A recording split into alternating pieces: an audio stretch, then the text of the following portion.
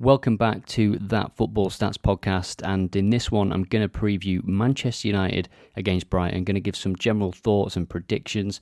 We'll start by looking at the form for both teams. 2 victories and 2 defeats for Manchester United. They're going to look to bounce back from that 3-1 defeat at Arsenal. It looks worse than it was. I mean, it's fine margins, isn't it? Literally in football with the offside and what could have been 2 very late goals for Arsenal.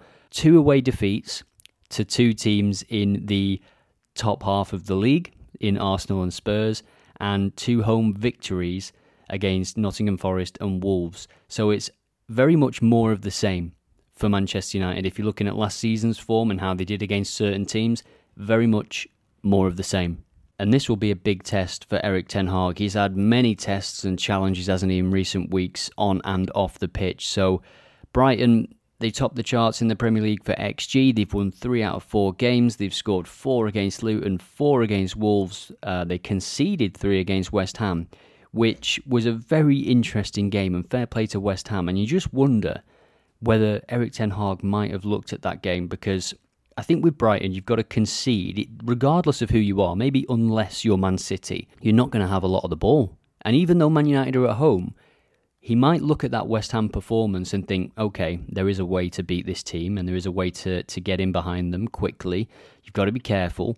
And they might look to counter. Whether the Man United fans would appreciate that approach playing at Old Trafford is yet to be seen. Brighton bounced back from that result, of course, with a 3-1 home victory against Newcastle. But if Manchester United play in the way they did against Wolves, and in the way they played against Nottingham Forest, so their 2 opening home games, the Forest game especially, they were pretty dreadful in defensive areas. There was so much space in that midfield, but we might see the introduction of Amrabat for the first time in a Manchester United shirt. There will be no Anthony on that right wing, so all eyes will be on the team selection to see who comes in for him, whether it'll be a change of system. Maybe they'll go with 2 sort of number 9s in Rashford and Højlund, yet to be seen.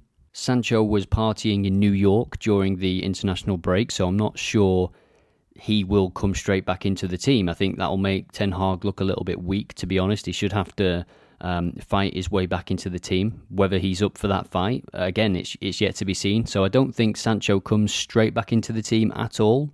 And something that I think is definitely worth mentioning for Brighton is their second half goal scoring record. So they've scored in every second half that they've played. The majority of goals have been seen in the second half in every single game that they've played. But the standout stat is that BTTS has landed in every single second half. Now, it's only 4 out of 4, but they are the only team that this is 100% for, as you can imagine. So if we just look at their fixtures again. So they played Luton Town, it was 1-0 at half-time, ended 4-1. They played Wolves, it was 1-0 at half-time, ended 4-1.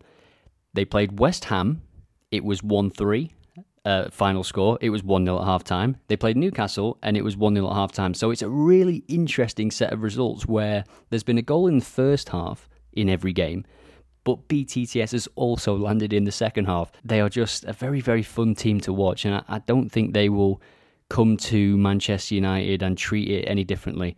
They will just play their own way, and that's what I love about Brighton. They're fearless. And we'll just take a look at the odds quickly. We'll do a comparison here.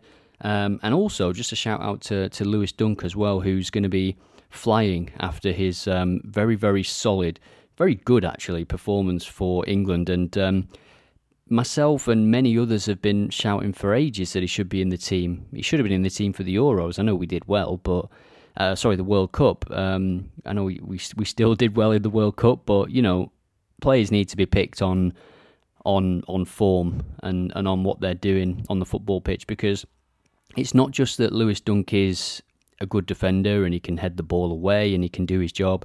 He can pass a ball. He is playing for a Brighton team that is right up there with Manchester City, in my opinion, in terms of the way they play the game. You could argue that they pass out from the back and they are more unwilling to compromise on that philosophy than Manchester City. Manchester City in Haaland and De Bruyne sort of have a get-out-of-jail-free card sometimes. So at the moment, the odds are quite even. The best odds you'll get for Brighton are 3.2 with Unibet. And it is, Man United at home used to be the case where it would be a 1.5 or 1.4 regardless of who they were playing, unless they were playing a traditional top 6 team. But it just shows how far Brighton have come. We're just going to look at the last 25 games here as well, just to see some of the scoring stats. So 1.33 goals for Manchester United per game, 2.12 for Brighton. That is really good. Failed to score percentage for Brighton is 0. 0-0 percentage is 0. I think it's safe to say we can expect goals in this game. And if we're looking at the form from this season, maybe we can expect second half goals. Let me know what you think in the comments. If you're listening on the That Football Stats podcast, then let me know what you think by leaving a review on Spotify or Apple or whatever. If you're on YouTube, then just hit me up in the comments or TikTok or wherever. And as always, thanks for listening.